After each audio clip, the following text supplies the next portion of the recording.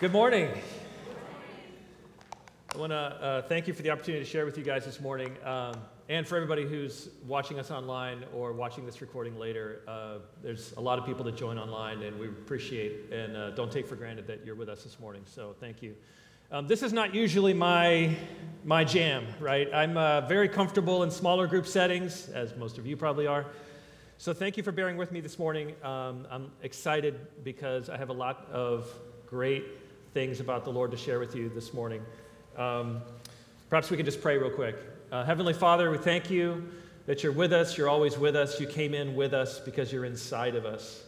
We thank you, Father, that you're going to speak to us this morning, as you always do, about you, about your goodness, so that we can have confidence in you, so that we can have new life in you again today. In Jesus' name, amen. Today we're going to be talking about something that is often talked about in church, but maybe with a different spin, maybe with a different angle. Things that have brought new life to me. Are there things the Lord shows you that give new life to you, that remind you of His goodness all over again? Is it progressive for you in terms of from grace to grace, like you're just constantly learning new things about Him that are just surprising to you, shocking to you, amazing to you? Isn't that good? He's constantly wanting to reveal more to us, and it's all there in Scripture, and the Holy Spirit is always seeking to reveal to us more about Himself, more about the Lord and what we have in Him. We're going to be referring to the law today in the context of, as context about what we're talking about, but maybe from a different angle than some of you might have heard. And when we talk about the law, just so that we're all on the same page, no assumptions on what that means, we're talking about the law of Moses. You know, the Hebrews were freed from Egypt. God rescued them in a mighty way by the hand of Moses, and then He gave them the law, right? We call it the law of Moses. It's famously the 10 Commandments, but really scholars have said it's more like 613 commandments. I'm sure you've heard something like that before. You're all keeping those, right? Yes. Got it. First 5 books of the Bible, the Jewish tradition calls it the Torah, right? In the Christian tradition, you often heard phrases like the moral law, right? So the law itself, all those commands contains a lot of civic or civil ordinances, ceremonial requirements, and traditions. But in the Christian tradition, you hear a lot of churches talking about the moral law as kind of an encapsulation of the parts of the law of Moses that they like to say are still obligations of Christians to follow. Has anyone heard that before? In the churches you grew up in, or perhaps in churches you've attended? So that's going to be the context whenever I use the phrase the law. That's what I'm referring to. Got it. I don't know how you consider yourself to be relative to the law, or how you considered yourself to be growing up relative to the law. Perhaps you considered yourself to be someone, perhaps you still consider yourself to be someone who's trying your best to be a good Christian, doing all the things, living right before God, avoiding sin, living devoted to God, maybe giving properly, things like that, obeying all the commandments and so forth. Or maybe you consider yourself to be someone who isn't trying to be a good Christian. Maybe you don't feel like you measure up, so you're not really trying to live right by Him, by the law. You're not trying to avoid sin, maybe. Maybe you're not trying to live devoted to God. Maybe you're not trying to obey all the commandments and so forth.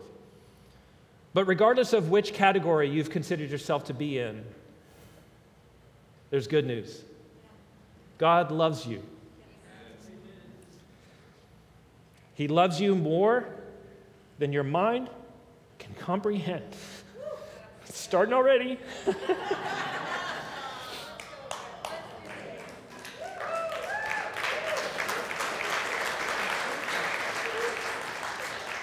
He loves you more than your heart can fathom. He loves you more than words can explain. Do you believe that? Regardless of which category you consider yourself to be in, whether you see yourself as someone who's doing pretty good, maybe doing a pretty good job for God even, or maybe you secretly doubt that God could love you because maybe you don't see yourself as worthy. But in both cases, whether you consider yourself to be right with God or not right with God, the basis of all of that judgment, the criteria, if you drill down to the root of that, the criteria you're using to make that determination about yourself has its roots in the law. That's not your identity. What we're going to talk about today is that it's the love of Christ, not the behavioral standard of the law, that is the basis of your identity in God. It's the love of Christ, not the behavioral standard of the law, that forms your identity in God. In the new covenant, God reveals that we are dearly loved by Him. Amen? And we're made righteous by Him. And this was accomplished at the cross and announced by His resurrection. You're loved by Him, and you're made righteous by Him. All right, let's get into it. The law demands righteousness from people. You ever thought about it that way? Yeah. But because of the love of Christ, we have been given God's own righteousness. So one requires or demands righteousness of you, the other supplies and gives righteousness to you. That's a fundamental difference. God described, though, when He gave the law to the Hebrews, a very specific condition that He gave with the law. See, when He gave the law, He commanded Moses to instruct the people to what to say to their children when they asked about all of these things, right? They had a very heavy oral tradition, right? So they carried things down orally from generation to generation. And He gave them the words to say to their children in conjunction with the law. He said, tell your children how He has freed us from the slavery of Egypt, how He gave us all the commandments of the law to obey, and then say this one specific thing to them also. This is in Deuteronomy chapter 6, verse 25. These are the words He gave them to tell to their children. And it will be righteousness for us if we are careful to do all the commandment before the Lord our God as He has commanded us. Did you catch it? It counts as righteousness for us if we are careful to do all of the commandments before the Lord our God as He has commanded us. They instructed the future generations according to God's command, but embedded with the law was this requirement that 100% obedience was required, not 99% obedience. Do you see it? Yeah. They had to do all of it in order to be counted righteous. That specific characteristic of the law was echoed thousands of years later in the New Covenant. James, in chapter 2, tells us in verse 10, for whoever keeps the whole law but fails in just one point has become guilty of all of it. That's crazy. So if a person is innocent, you know the thou shalts and the thou shalt nots, right? We could just use the 10 Commandments. In fact, in the New Covenant, you see that over and over again where this is taught. If a person is innocent of murder but guilty of adultery, they are not just guilty of adultery. They're guilty of murder too, under the law. This is the point I'm trying to make, is that the law either makes you guilty of all of it or guilty of none of it. Do you see? Your grade on this test is either 100% or 0. You either get an A+ or an F. Right? The law demands righteousness from people. There's no partial credit.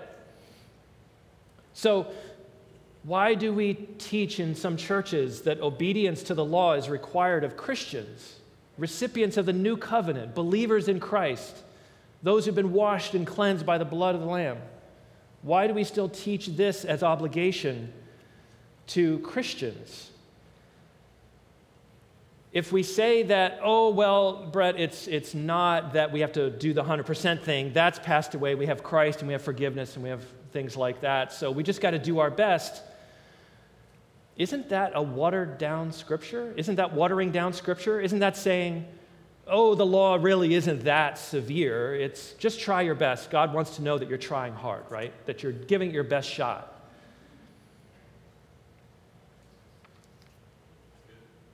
God does not demand righteousness from you. You don't have any. That's the point. Amen? I'm grateful that I don't have to try and prove that I have righteousness, because I don't. Not in myself. You see the difference? Only God is righteous, and He loves you.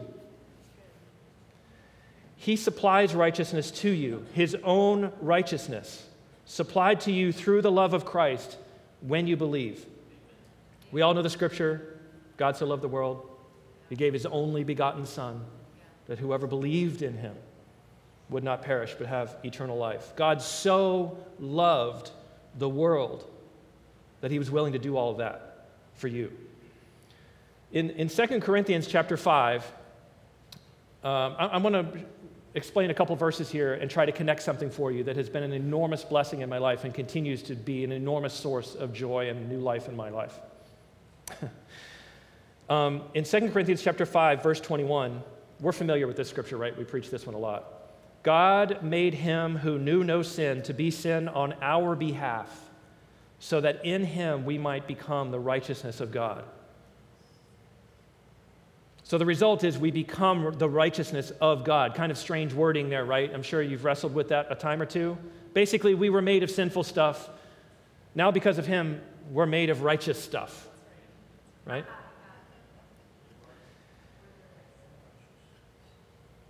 But why did He become sin for us? Because He loves us. He became sin. What I want you to see is He became sin, your sin, my sin, all of the sin. Remember, we're not just guilty of a couple of things. We're not guilty on a technicality under the law. We're guilty of all of it. And so we needed a Savior. He became all of that sin for us, counted as guilty of all of that sin for us, taking our sin, dying for us, rising again to make us righteous. This is what I want to connect. He loves us, so He did all of that. He died, He suffered, He rose again, He forgave us to make us righteous. Do you see the beginning and the end there? He loves us, so He made us righteous. How did He do that? All the things I said. He died, He suffered, He rose again, He forgave. So when you see Scripture talking about He became sin, see the love of Christ for you. Maybe intuitively you already do that, but for some of us we're a little more, reading the words on the page and caught up in our own mental thinking and our own analytical processes and things like that. I might be the only one that does that. No? Good. See the love of Christ for you, because all we did was believe in His love for us. Amen? His sacrifice, His blood reveals what love is. 1 John chapter 3, verse 16. By this we know what love is. Jesus laid down His life for us. We didn't know what love was until we contemplated that He died for us. Oh, but we use the word love all the time. We love our kids, we love our spouse, we love our friends, we love food. Right? Maybe that's just human love. The love of God, we know God is love, right? In 1 John. God is love. And what He did revealed what love really is, what His love for us really looks like. Jesus dying for us is what love is. Jesus dying for us is what love looks like. In Romans chapter 5, verse 8, It says, "But God shows his love for us in that while we were still sinners, Christ died for us.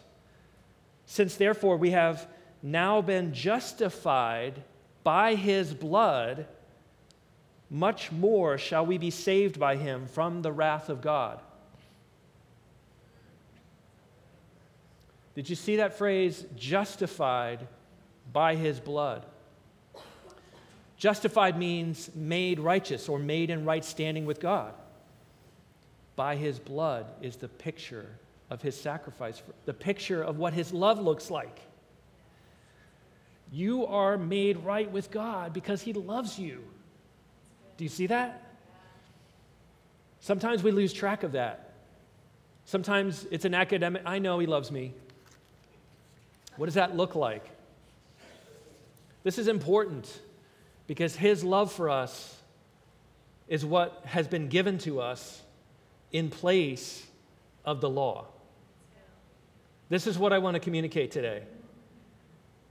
You don't need the law to know what love is. It doesn't even show you what love is. His love has already been shown to us through Christ. We don't need the law to please God. If you look at his love for you, you see you are pleasing to him. He loves you because he loves you. And that changes you. That has power to transform you. That has power to make you come alive. We're justified, made right, in right standing with him because of his blood, because of his love. See his love for you. Under the law, we become guilty of all of it. It's all or nothing. And because of the love of Christ, he became guilty of all of it. Took our guilt so that we could be forgiven and free of all of it. It's because of the love of Christ. All right. The function of the law is to condemn the unrighteous. That's the function of the law. That's what it does. It doesn't make us righteous. It condemns the unrighteous. That is all the power it has to do. Through the love of Christ, though, God purposes to justify the unrighteous. You see the difference? The law condemns the unrighteous. The love of God justifies the unrighteous. When we see ourselves as unrighteous, we cry out to God. His love fills our heart. We see his love for us. That changes us. Suddenly we're righteous. Not because we did anything, but because we simply believe. Romans chapter 3, verse 20 says, "The law merely brings awareness of sin." That's all it does. That's Paul explaining to the Romans who didn't even know the law. Well, you had the Jews in the dispersion, of course, but trying to explain that that's all the law can do. In Romans chapter 4, starting in verse 5, it says, "And to the one who does not work, but believes in him who justifies the ungodly." Him who justifies the ungodly. Do you see the definition of God there? That's who he is. Believes in him who justifies the ungodly. His faith is counted as righteousness. That's why Jesus could say, when that man beat his chest and said, "God, have mercy on me, a sinner," that's all it took. That's all it took. And Jesus said, which man is justified? That man is justified. Right? I'm going to go ahead and move on. So the next thing I want to say is the law offers no path for people to become righteous. It's through trusting in Christ's love for us that God's own righteousness is revealed as belonging to those who believe. By trusting in his love, it's then revealed to us that we are righteous because we believe. In Isaiah chapter 64, it says, all our righteous acts are like filthy rags. That should be the end of it right now. If you weren't convinced before now, okay, you're still convinced about the law? You got to chase the law? Go for it. That's why Jesus was like, you've heard it said, don't bring the law requirements down and make them easy. Keep them where God set them. You have to obey them all. You have to be obedient to them before God, before the Lord your God. So in truth, right? And that's why he's like, you've heard it said, don't murder, but I say unto you, right? The real spirit of the law is up here, right? So go for it. And give me a call when you're at your end of your rope. Because I'm not going to condemn you. I'm going to remind you how loved you are in Christ. And that should be our response to anyone, right? That's all we have to give them, because that's not how we were saved. We weren't saved by condemnation and trying harder. We were saved by realizing that's impossible. We need a Savior. Thank God he died for us, right? Amen?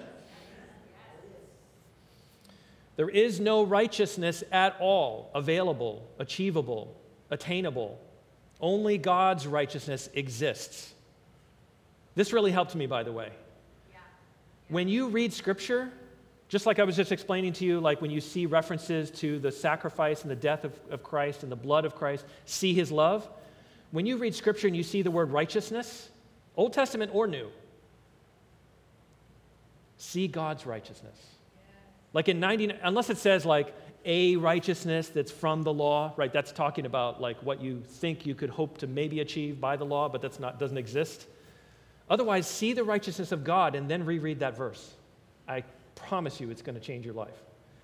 There is no righteousness except his righteousness. So it's talking about his righteousness, right? Yes. Romans chapter 3, verse 20, it says, therefore, no one will be justified in his sight by works of the law. For the law merely brings awareness of sin. But now, apart from the law, the righteousness of God has been revealed, as attested by the law and the prophets. And this righteousness from God comes through faith in Jesus Christ to all who believe.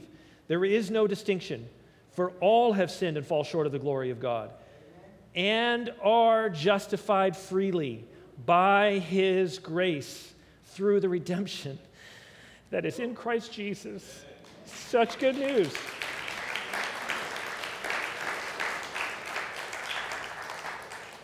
And here's the clincher. God presented him as the atoning sacrifice through faith in his blood. There it is again.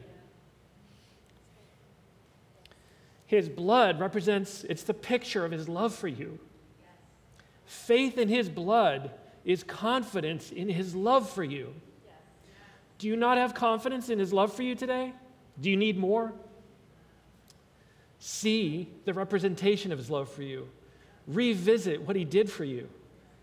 Go ask someone to remind you. That's what we're all here for. The law is powerless to help us. Don't go back to it. The law stands against us to remind us we don't have any righteousness. Faith in his blood equals confidence in his love for us. Remember, by this we know the love of God. All right. Here's a big one. The law relies on human love. I'm sure many of us, especially those of us who've come to understand the gospel of grace and the impossibility of the law, have wrestled with what Jesus said about the greatest commandments. What is that? And probably every church in America, and even grace churches I find sometimes, preach some of the law still. Here's what I mean. Let's visit the story in Matthew 22, starting in verse 35. We're all familiar with this story probably. And one of them, a lawyer, asked Jesus a question. Teacher, which is the great commandment in the law? And he said to him, you shall love the Lord your God with all your heart and with all your soul and with all your mind. And some say with all your strength. This is the great and first commandment, and a second is like it. You shall love your neighbor as yourself. On these two commandments depend all the law and the prophets. Did you see it? The repetition of the word your. You shall love the Lord with all your heart, your soul, your mind, your strength. Love your neighbor as yourself.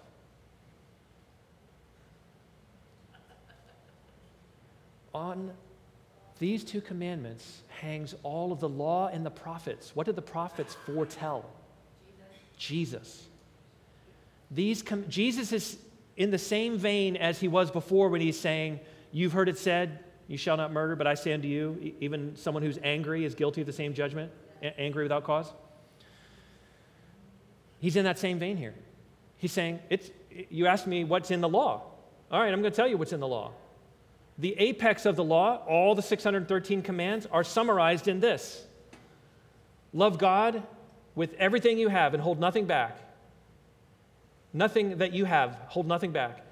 Love the Lord your God with all your heart, yours. But the prophet is saying, Christ is coming. Love the Lord your God with all your heart, soul. I can't do it. But the one who can is coming.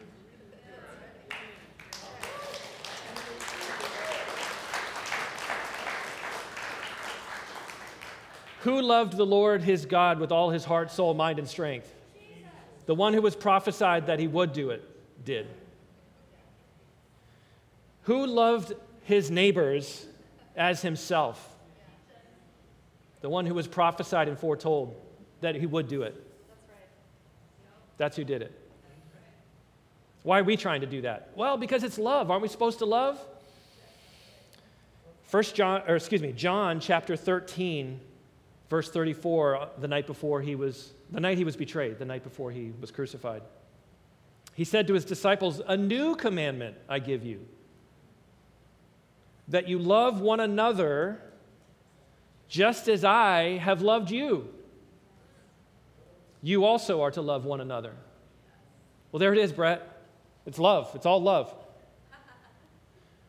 But you see the difference now, right? Just as I have loved you. How did he love us? He took our sin, all of it that we were guilty of. He went to the cross. He shed his blood. He suffered. He died. He rose again. He forgave us for all eternity, washed us, cleansed us. Why is it a new commandment? Man, that was a hard one for me for a long time. Why is it a new commandment? Sounds a lot like love your neighbor as yourself, doesn't it? Love one another, love your neighbor. Same difference? No. Instead of viewing, what did the Pharisees ask Jesus in response to this commandment when he said, love your neighbor as yourself? What did they ask him? Who's my neighbor? Who am I obligated to love? That's what our flesh does with that commandment. We decide who we're obligated to love and who we're not obligated to love, based on whatever criteria we think is correct. But in the new covenant, under the new commandment he gave us, he says, look, see how much I loved you. And love one another. We're not figuring out who we owe love to anymore. We're not saying, well, that person's not worthy of my love, or I don't really owe that person love. That person's not my neighbor. Oh, that person's lost in sin. I don't owe them anything. Instead, we're seeing ourselves as one another. We are one and the same. Jesus came to seek and save the lost. Who were the lost? Weren't you the lost? Weren't you rescued and saved by his love for you? And you know how it was. And you've been changed by it, and washed by it, and cleansed by it, and made new by it. You're filled with joy because of it. And we now see each other as worthy of the same love, deserving of the same love.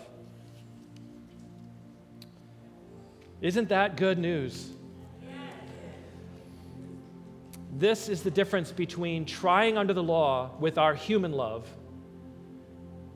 and being transformed and restored and renewed and made alive by God's love for us. It changes everything. We're made new. We're made alive. We finally have joy. We're finally free.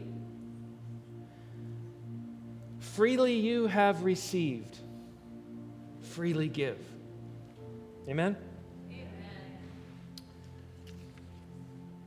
Amen. It's not love that we muster. It's love that we have to receive first and be changed by it first and transformed by it first, made new first. And then all of a sudden, we're loving people. Well, Brett, I know how to love. I mean, I can love my neighbor. I love God. I'm doing lots for God, right? And a lot of us felt that way for many years, I'm sure. I've talked to you, I know. I felt that way. I'm working hard for God. I'm trying to show him my love. But he's not demanding love of you, just like he's not demanding righteousness of you. He wants to give you his righteousness and he wants to give you his love because that's the only hope for you and that's the only hope for the world. Let's not get it mixed up. Let's not get it confused. Let's not go back to human love because by this we know love. He died, right? You stand with me?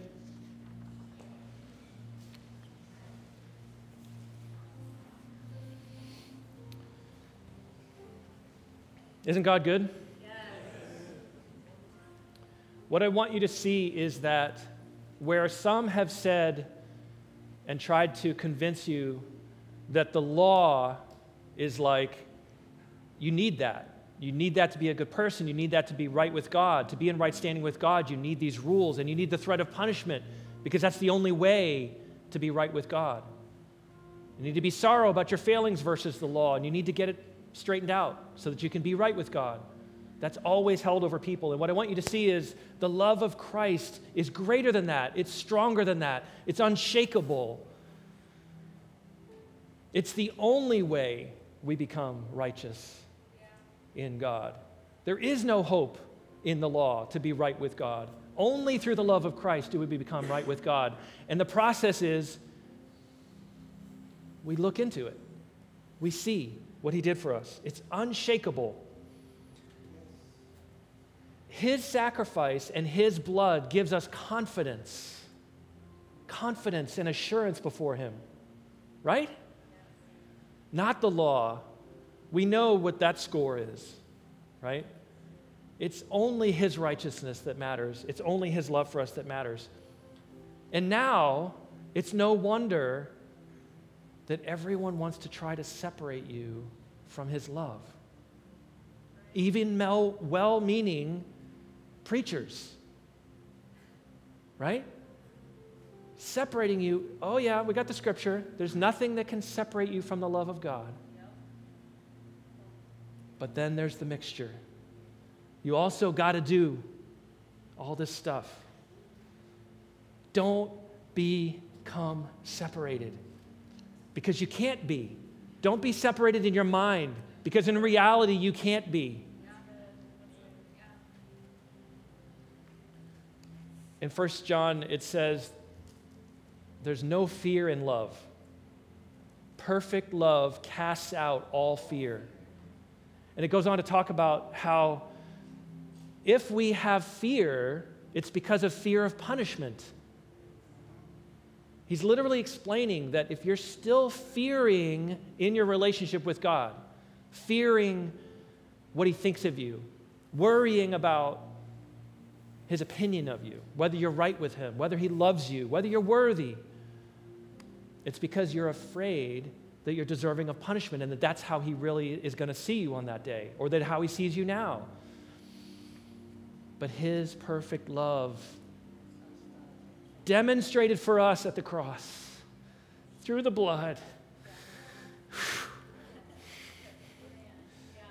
There's no fear in his perfect love. Do you receive it? Yes. Amen. Let's pray. Heavenly Father, I don't even know what to say. Your love is so amazing. Your love is greater than anything we've ever known. Thank God that you said your Holy Spirit, his job is to shed abroad your love for us into our hearts so that we can have that confidence and that assurance, so that we're not strong in our own deeds or thinking more highly of ourselves than we ought, but we're receiving your love, made new by it. And then the power of that love at work in us transforms our lives and becomes good news to share with others. Thank you that you're always better than we thought you were. Thank you that there's such hope to be found in you. Thank you that you're not withholding your love from us, but you're eagerly seeking to reveal your love to us so that we can be strengthened. Though we might be discouraged, we can be reminded of your love for us and made new in your love. Thank you, God, that as we see Scripture now, we'll see your righteousness, which is revealed in the gospel. Thank you, Lord, that as we read Scripture now, that we will see your love for us exhibited in so many different ways and described throughout Scripture. Thank you, God, that there's nothing but hope. There's no hidden bad news. That your desire for us is hopeful. In Jesus' name we pray. Amen.